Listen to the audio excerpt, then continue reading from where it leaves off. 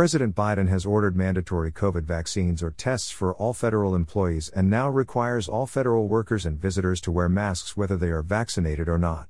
All federal employees who are not vaccinated must submit themselves to testing twice a week. All federal contractors must have proof of vaccination.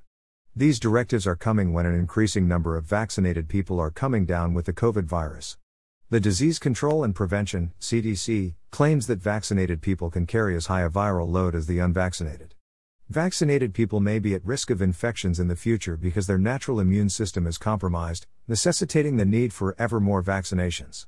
To show that politics is more important than science in this age dystopia, under pressure from the drug companies and the federal government, the Food and Drug Administration is expected to abandon its guidelines for drug testing and may approve some COVID vaccinations sometime in September of 2021. Meanwhile, the American Medical Association, AMA, has proposed ending the designation of sex on birth certificates. The AMA now claims that our American Medical Association will advocate for the removal of sex as a legal designation on the public portion of the birth certificate.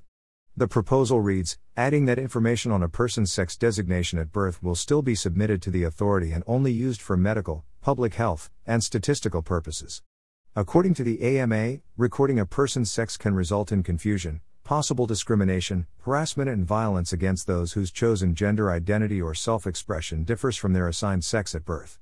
Assigning sex using a binary variable and placing it on the public portion of the birth certificate perpetuates a view that it is immutable and fails to recognize the medical spectrum of gender identity, the AMA's LGBTQ Advisory Committee argued.